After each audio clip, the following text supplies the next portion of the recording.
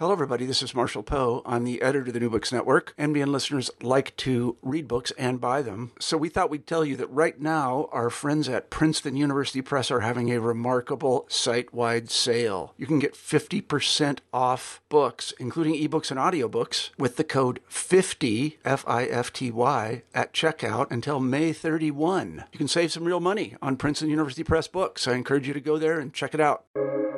Welcome to the New Books Network. Hello and welcome back to New Books in Indian Religions, a podcast channel here on the New Books Network. I'm your host, Dr. Raj Balkaran. More importantly, I have the pleasure today of welcoming back to the podcast Dr. Patrick Olivelle, who is Professor Emeritus at the University of Texas at Austin and a former president of the American Oriental Society and a prolific, significant contributor to the field of Indian religions broadly. We will be focusing our conversation today on the third volume of collected essays of his, recently published by Primus, called Reading Texts and Narrating History. Patrick, welcome back to the podcast. Thank you, Raj. So tell us a bit about perhaps the impetus behind this collected volume and perhaps its relationship, or make mention of the previous two. Yeah, the previous ones were published quite many years ago, 2006 and 2007. So this is, how many, 15 years or so later. So it contains my publications of the last, maybe 15 years or so.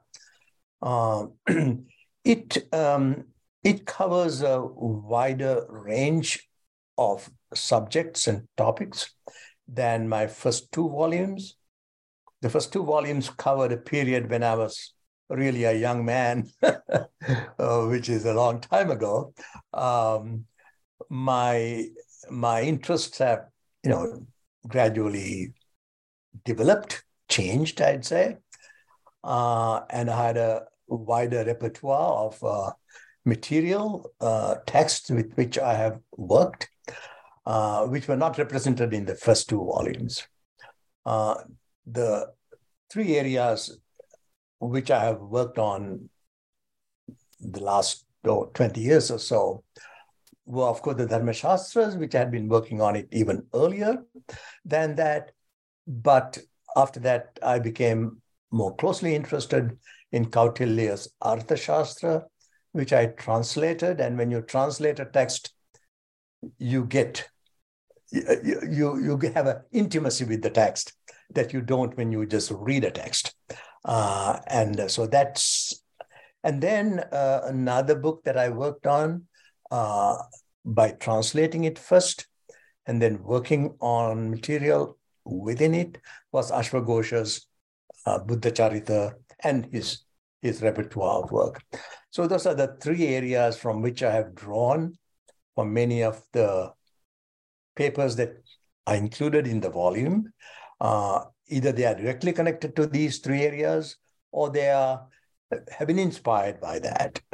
For example, the very first paper I have is on the medical profession in ancient India, a topic which I had no interest in the early part of my career, but became interested in that because medical professionals play a significant role in Kautilya's Arthashastra, because people who are medical professionals of some sort were important for both the military aspects of a king as well as his animals.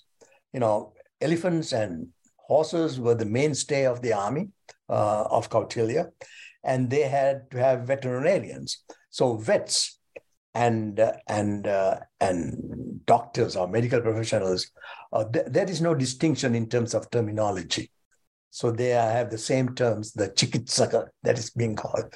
So I became interested in that, and then, of course, went on to looking at these terms in the medical text, the Charaka and the Shushruta Samhitas, and that's how that particular paper came into being. I was also asked by Professor Preissendans of Vienna to write for a journal that is the European Journal of Ayurveda or Indian Medicine.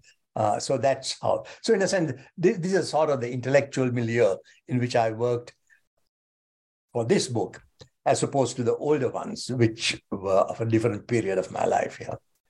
A number of points, just off the top of my head. One, you know that one is productive, indeed prolific, when one has 2 volumes of collected essays published, and then 15 years go by, and then there's enough for a 3rd volume in which there are no less than 28 contributions. So we have to say a word about your process and your productivity. We'll put a pin in that. I'll plot that into the GPS for the ride today. Secondly, it's interesting to say when you were a young man, I'm at an age where I'm in my 40s. So for undergrads, I'm old without question. And then from those of your age group, I'm a young man. So it's all relative, I suppose. Certainly, yes. I was the chair of the Department of Religious Studies at Indiana University when you were born. If that puts into perspective. Yes, that reminds me of things I'd say to folks who were born in the year that I graduated high school, or watching a classic movie over the holidays, such as Home Alone, and the whole problem is there because they don't have smartphones. They can't contact their kid who's home. It's a whole different world. Anyhow, there are a number of things that I want to touch on. Let's talk about this. What's your process like? You're extraordinarily productive. I've been told that I'm no slouch myself, but nevertheless, what is your process like? What does that look like? Is there a particular regimen? Is there a particular time of day or time of year that you produce? Or could you tell us a bit about the process, if you don't mind? Well, I don't know. I don't have any particular secret to what I'm doing. I try to work every day, including weekends. And I tried to have maybe 2 or 3 projects going on at the same time. And there are some projects that can be done on the fly while I'm in the airport, in a plane, watching news on TV. I can still type away. That does not require the kind of intellectual engagement and focus that other would. If I'm translating, I require a lot more attention and a lot more things around me, dictionaries and books and all that. But when I'm doing a critical edition, I'm transcribing manuscripts and doing all of that is a sort of a very mechanical thing, which can be done anywhere. So I'm trying to have many things going at the same time where I can, when I have quality time here in where I'm seated right now, I will be able to work on the more intense things that require focus. And when I'm somewhere else, in my office in the university, when I was not yet retired, I could work for half an hour here, 2 hours there, or 1 hour there, and then fill those things. So I've been working like that. So there's nothing very special about it. The range of topics that I cover here,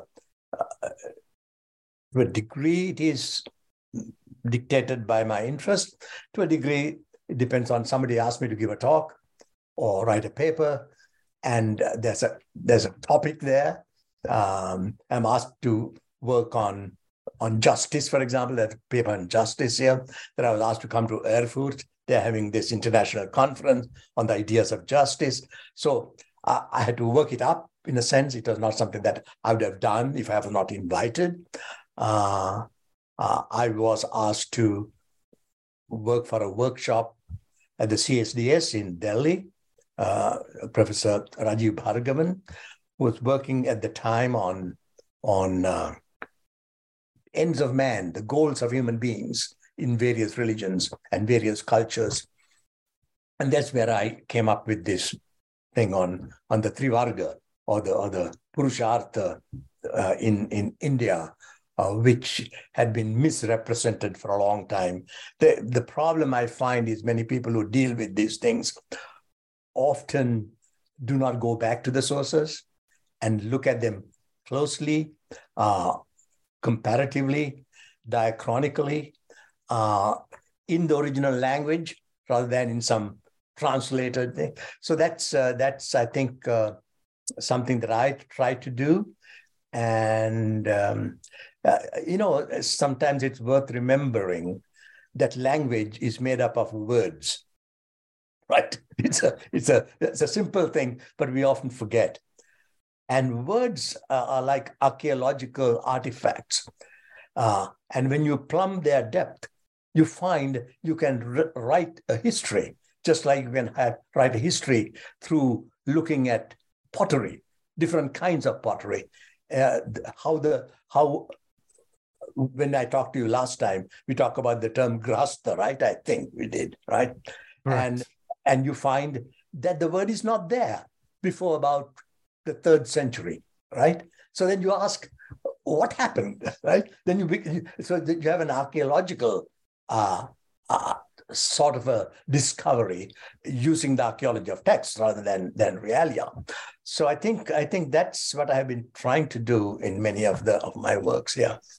Well, you've touched on a question that wasn't asked, but you've already opened that door, which is great, which is to flesh out and elucidate your core methodology, because so much of your findings are clearly the correlates or evolutes of this particular methodology that you're so masterful at, which you would describe as looking at words, perhaps, realizing that language is comprised of words, examining words, comparing their usages over time. And, I suppose it's summed up well in the name of this collection, Reading Texts and Narrating History. But in your own words, say a bit more about the method that you've adopted, perhaps how it's been altered or changed or enhanced or clarified over the years, and perhaps even say a word about where that fits in, the trajectory of scholarship over the last few decades. Yeah. So I use the term philology.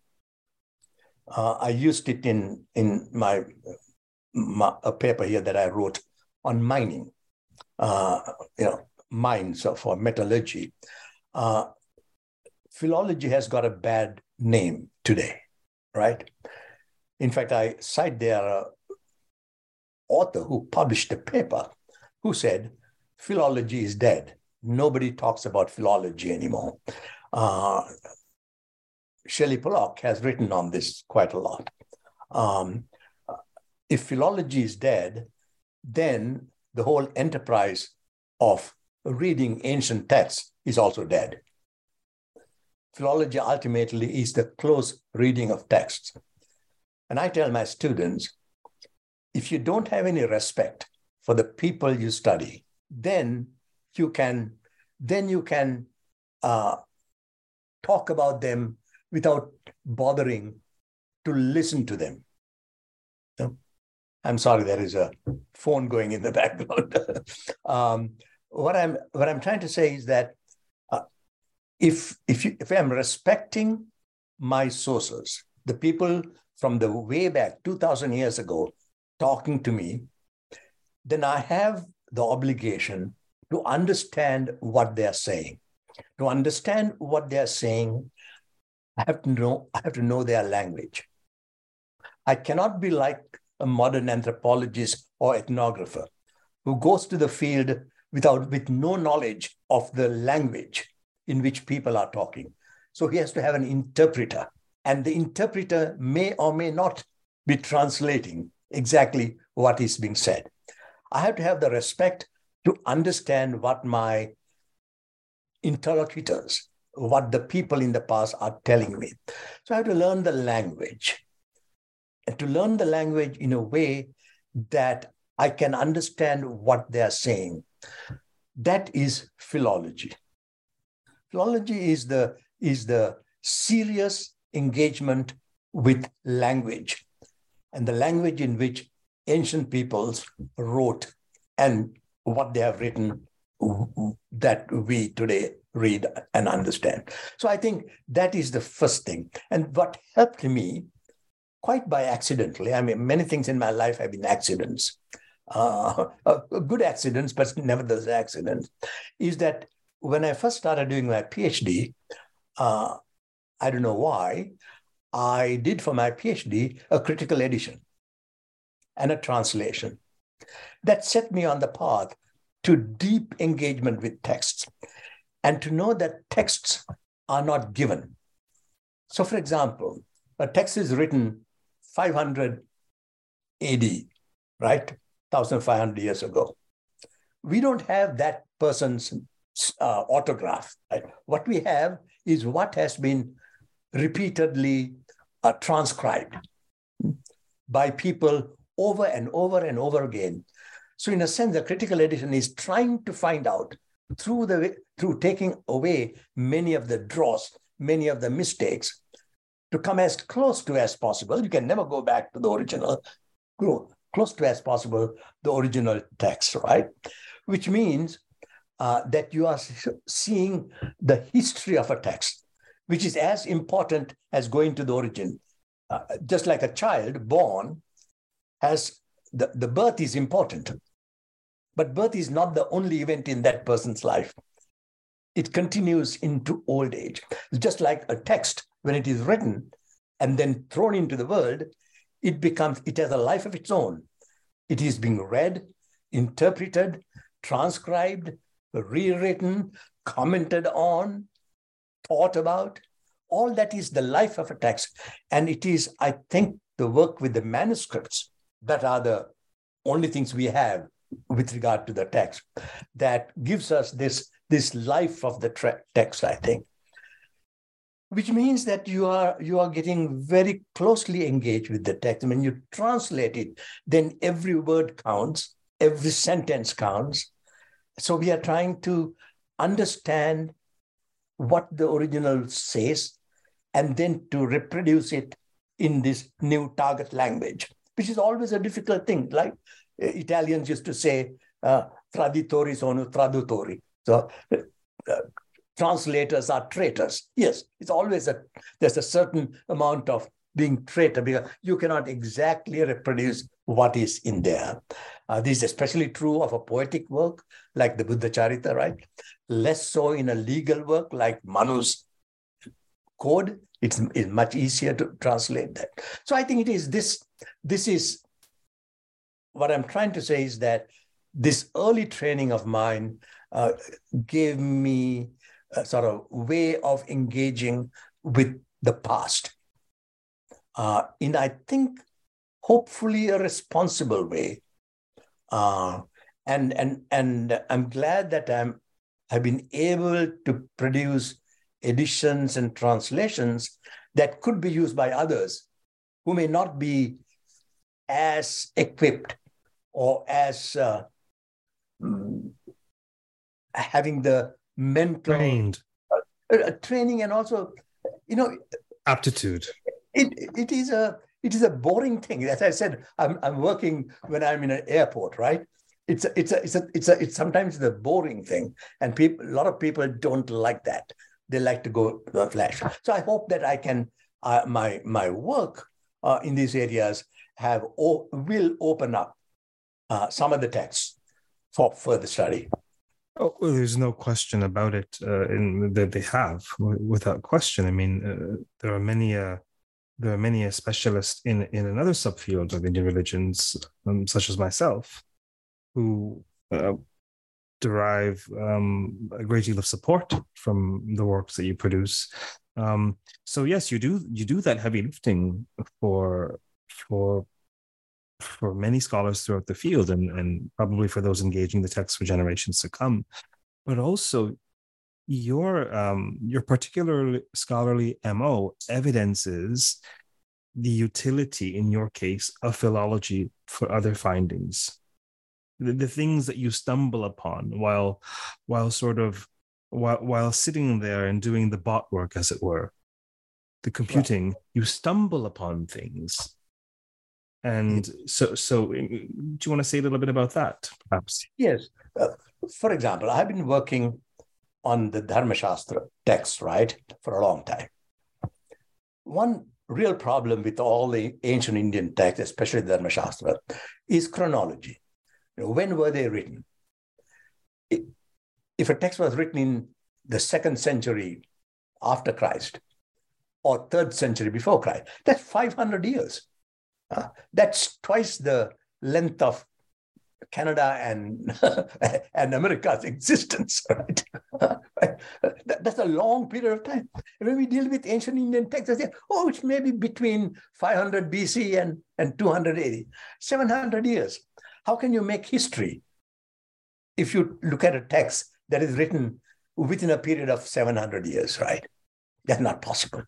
So, but there were no external criteria for dating these texts. And you say that, okay, so I was working on something quite different and was working on this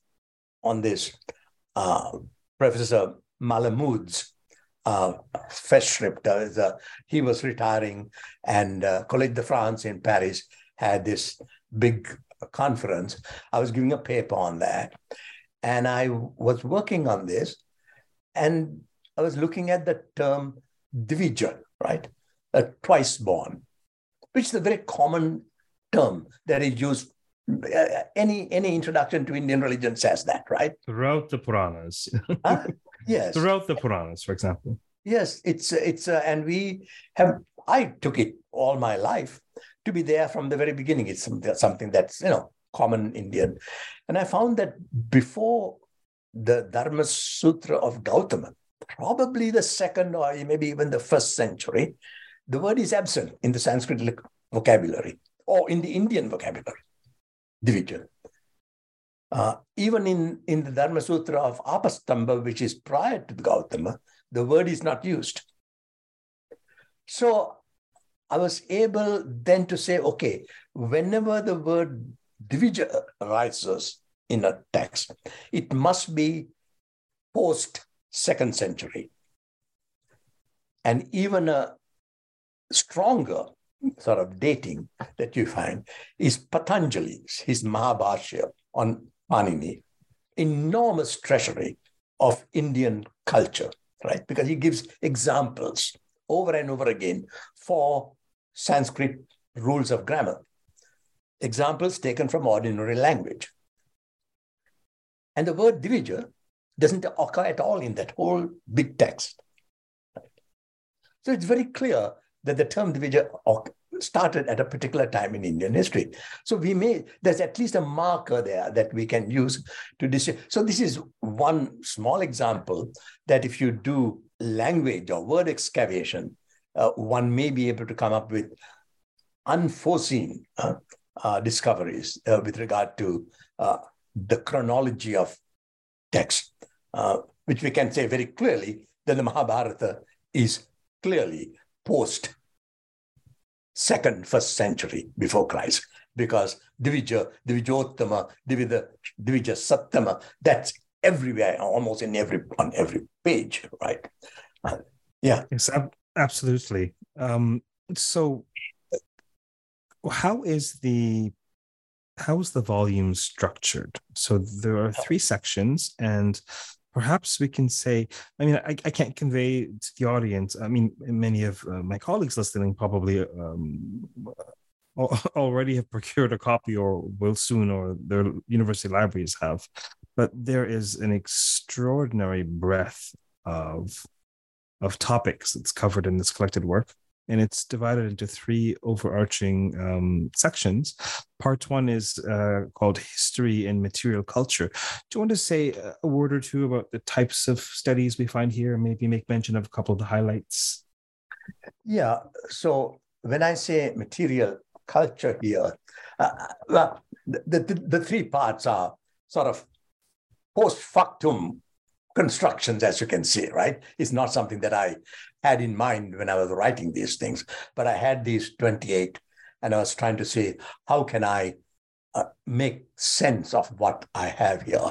And I talked with my good friend and former student, Donald Davis here, and we actually moved around some of these things from one side to the other. When I say material culture, I mean something that could be called realia, that we are dealing with real things, medicine and medical professionals, long distance trade in goods, elephants. I have this little thing on showbiz, which came from Arthur Shastra. How the entertainment industry in ancient India worked. Those sort of the material culture that I'm dealing with, and the second part deals with law and society, which is mostly dealing with legal matters such as courts, such as judges, and war and peace, the various ways in which statecraft functioned in ancient India, and stuff like that. And the final one, which is sort of a catch-all thing, which is religion and culture, and I deal with things that are more closely related to the religious culture of ancient India, where I have this thing on the Trivarga and Purushartha, and something that Don Davis liked, the one thing on fame, which is a topic that has not received attention of scholars, the importance of the idea of fame, which comes principally in ancient times from the warrior tradition. You fight for your fame, right? The infamy is worse than death, kind of thing. So those are the things that I have in the last one. The last one is the least focused. First two are a little more focused, I think. Whatever I could not put in the first two, I put in the third. Don Davis has actually, of course, been on the podcast, and he wrote a quite useful introduction, I would say. Right. He's very good at writing introductions. I think, if as I recall correctly, there's a line either here or elsewhere where you say that he's essentially refined the art of writing introductions. Right. I would be inclined to agree, actually. There's so many. So earlier you mentioned that your interests had changed over the years. Tell us a bit about that, and perhaps you can fold in a little text called the Arthashastra. Yeah, little text. Yeah. My intellectual trajectory went from my early work in Oxford in the area of Buddhist monasticism. My first love was Buddhism. But from there, when I came to University of Pennsylvania, for a variety of reasons, I shifted my focus onto the Brahmanical tradition from the Buddhist. But I maintained a focus on asceticism and the monastic culture. So my early work then, let's say for the first 10 years or so, from the mid-1970s to the mid-1980s, or even later, were mostly focused on ascetics and ascetic life, and that you can see in if you look at my CV, you'll see all of them around there. I find, looking back, rather a boring period of my life, doing the same thing. But towards the end of the 1980s, beginning of the 1990s, especially after I left Bloomington, Indiana, and came to University of Texas, a change in scenery, change of people, change in people with whom I was talking. I went more and more into Dharmashastra as such, into the legal literature. So that was my turning point. And there were other forays which are sometimes integrally connected to this, sometimes not. For example, one of my last works on the ascetic tradition was the translation of the Sannyasa Upanishads, which came around 1992. And because of that, Oxford, the editor of the World's Classic series in Oxford, asked me to translate the major Upanishads. I had no intention of doing that. I didn't know I was qualified to do that. I said no first, and she came back. Then I said, okay, I take the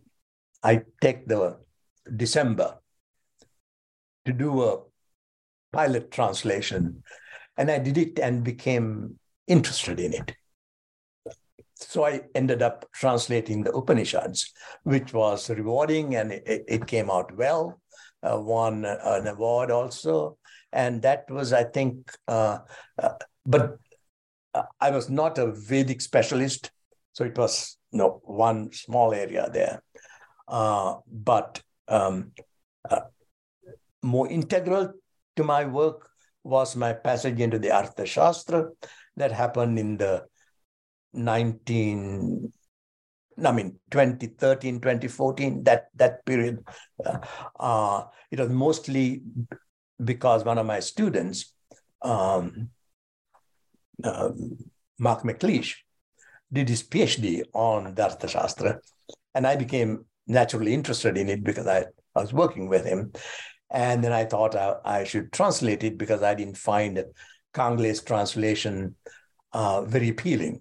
So that I got into it and worked closely with Professor Wetzler, Albrecht Wetzler, who was a great German scholar who is right now actually, still alive, but, can't work very well.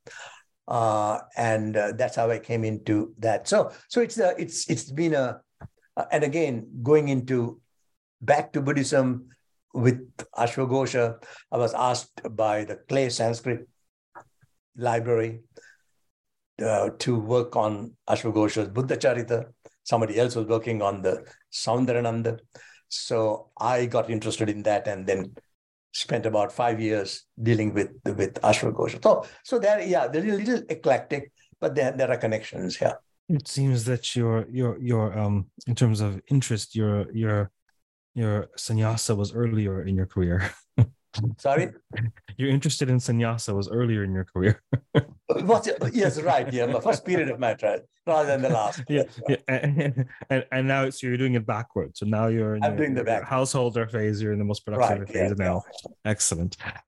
So a couple of things that you mentioned. I mean, there's so many themes, and we would have to have a 5-hour podcast. But let me touch on a couple of things you mentioned in passing. One, why do you feel that philology, as you say, has a bad name these days? Would you say a bit about that? Yeah. I don't know. I don't know how it got a bad name. I think it has something to do with the modernist period, where I think how Indology got a bad name, for example, how the very term Oriental got a bad name, right? I mean, I see. It's so in a sense, the words get bad names the way it is used. If Orientalism, what's his name, didn't write the book on the Orientalism, forget his name. Said. Maybe we would still be using the term Oriental without any bad connotation, right? So I think the intellectual climate of the 1990s, 2000 had something to do with it. But my problem is not so much the word. You can use different words. My problem is the enterprise, the reality of it, what is behind it. That people become less interested in actually dealing with the original languages and dealing with it seriously, because it requires work, it requires a lot of labor, It is not always sexy. And you'll not be quoted in the New York Times. That is an issue. There was actually this guy from, what's his name, from Cambridge, who did this thing on Panini that might be the first time a Panini has come into the pages of BBC and New York Times,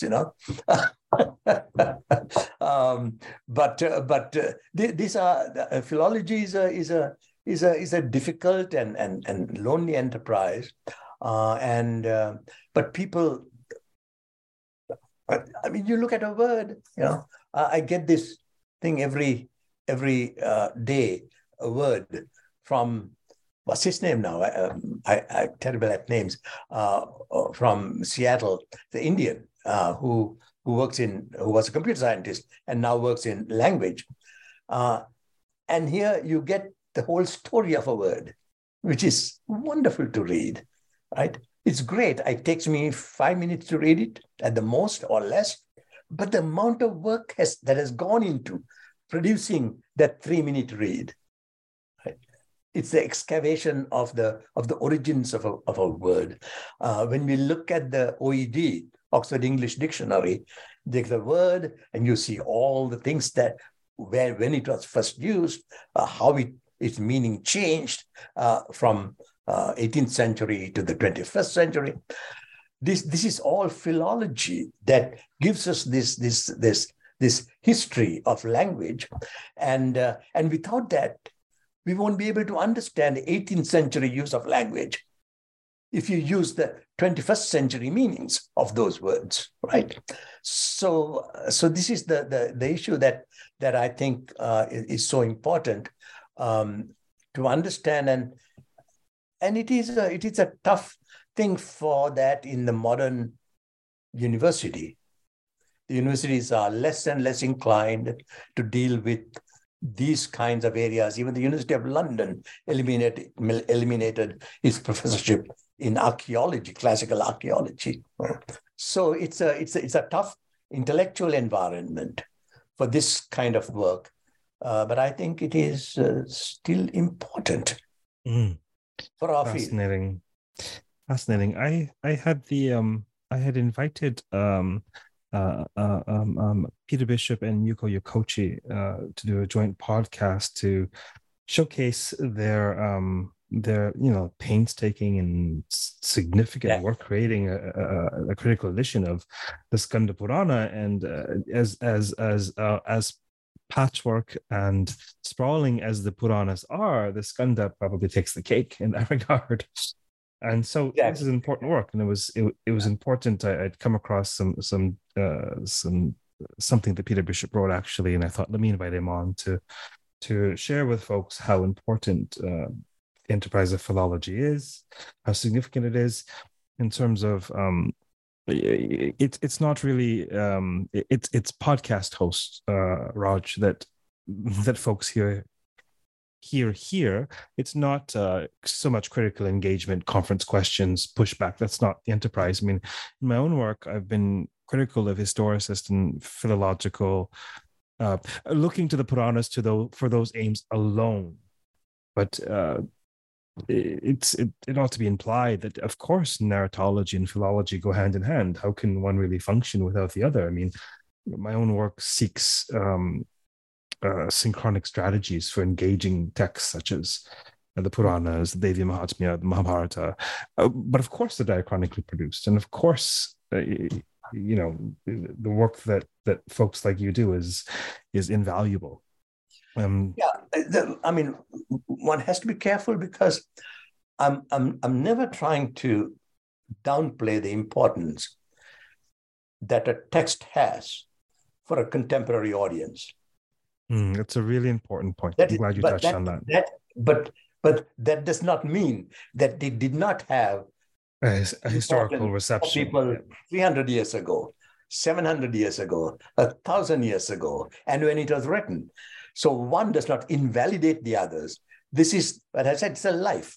Your 20-year-old Raj Balkaran does not invalidate the 40-year-old, and hopefully the 40-year-old will not be invalidated by the 80-year-old as I am today, right? So, so this is the. I think these are false choices. The importance. One other thing is, when I say that the Upanishads, when it says X, means this, but people like Shankara and other people in the 20th century think that it means something different. These are not contradictory things. Well, that's the power of having this. One can't begin to study South Asia, in my view, or even the humanities, without being able to hold, having multivalent thinking and being able to hold paradoxes. I mean, there's no. Right. I mean, the luster of a gem is through the light hitting the different faces of it, and so I'm reading the Upanishads as a historian, as a textual scholar. Shankara is reading it as an exegete, theologian, to find out some universally valid truths. But of course, Shangara's interpretation of this is different from Ramanuja's, right? And that is different from someone else's, third person. So in a sense, the history of theology is a history of reinterpreting texts. These are all valid enterprises within their own domains. It becomes invalid when they say, originally, historically, in the 8th century before Christ, it meant this. Yes. Right? I'm not saying that the 8th century meaning is more important than the 21st century. Years later. Those are value judgments we can't make. Those are different. That's all we can say. Yeah. Okay. A problem with translating then. What am I translating? Am I translating an 8th century before Christ work, or am I translating it through the eyes of Shankara in the 7th century after Christ, 1,000 years later? Both can be done, but they will give very different results. Brilliant perspective. And so part of what I've been striving to do is to, in my view, sort of supplement or alter a trajectory of scholarship on the Puranas that have looked at them solely for historicist or philological aims, for mining for data, glossing over the narrative power. Right. Right. So they're both, without question, vital aspects of any text.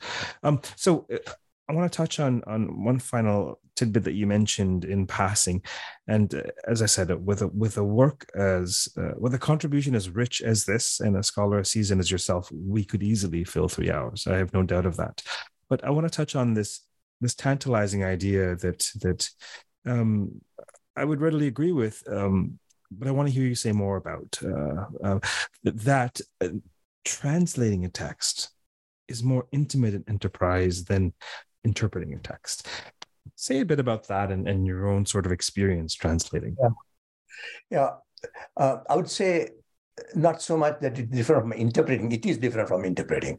But I think translating a text is a different enterprise than reading a text, whether it is reading in the original or reading in the translation, some translation. Because I have read text in the original. When you're reading a text, you're trying to get a meaning out of it. What is this person trying to say? You don't pay as much attention to every word, every phrase, every expression. And what is more, you don't look at how a particular word is used by this author throughout his text. You are just reading one page at a time. When you're translating, you're trying to translate a term and you want to be consistent, because there is no one-to-one equivalent between a Sanskrit word and an English word. So you are trying to have a word that as closely approximates the original as possible. But your question is, what is the original? You can't go to a dictionary because dictionary will give you 10 different meanings. What I'm trying to do is to say, go and find out all the places where this author uses this term. Go to the context of each of those things. How is he using it? Is he using in 2 or 3 different ways, or just one way? So you are sort of digging deeper into a text, and therefore deeper into the way the text came out of the mind and the hand of the author, in a way that when I'm reading it, I'm not. I'd say when you're reading it, you are at the surface of the text. When you're translating it, you are at a deeper level, close to the mind of the author, close, but not there. Clearly, we can't get into the mind of the author because it is mediated by the written word. But you are closer to it because you are looking at it as closely as possible. And the word that is being used, the close reading of text. The closest reading of a text is a translation. Beautiful. That's it. Yeah. Beautiful. Or certainly a translation necessitates the closest reading, and the image of perhaps a somewhat crude but apt metaphor of a cow chewing its cud, or regurgitation, requires digestion for something to be refined, right? In order to articulate it, there has to be some level, assuming, of course, the articulation is similar or appropriate or commensurate with the original. Then there has to be a digestion of it on some level. It has to be, and this is where the choice, often a literal and a literary translation. Literal, I don't think there is a distinction between the two, because you cannot really have a literal translation. Translation is taking what you say in English and me saying the same thing as close to it as possible in Sinhalese, which is my own mother tongue, right? Those are the two ways what I'm doing it. Literal will mean take one word and translate it, take another word and translate it. You won't get a real meaning, right, out of it. So in a sense, that's why I have never used parenthetical. You see in translations often in parentheses, right? What needs, because if you need a parenthesis, then you haven't understood the text, or the text requires the parenthetical statement, then use it, right? You're not trying to translate words or the grammar of Sanskrit into English. You cannot. Because the two grammars are different. The two syntaxes are different, right? You have to translate the meaning of the text rather than the words of the text.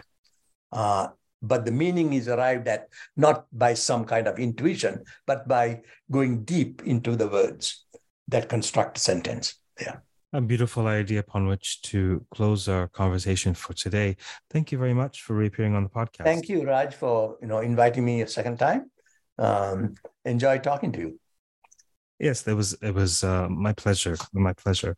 And auspiciously, this will be released in some time from now, but you are the first one of 2023. Right. So for those listening, we have been speaking with Dr. Patrick Olivelle, a seminal figure in the field of Indian religions.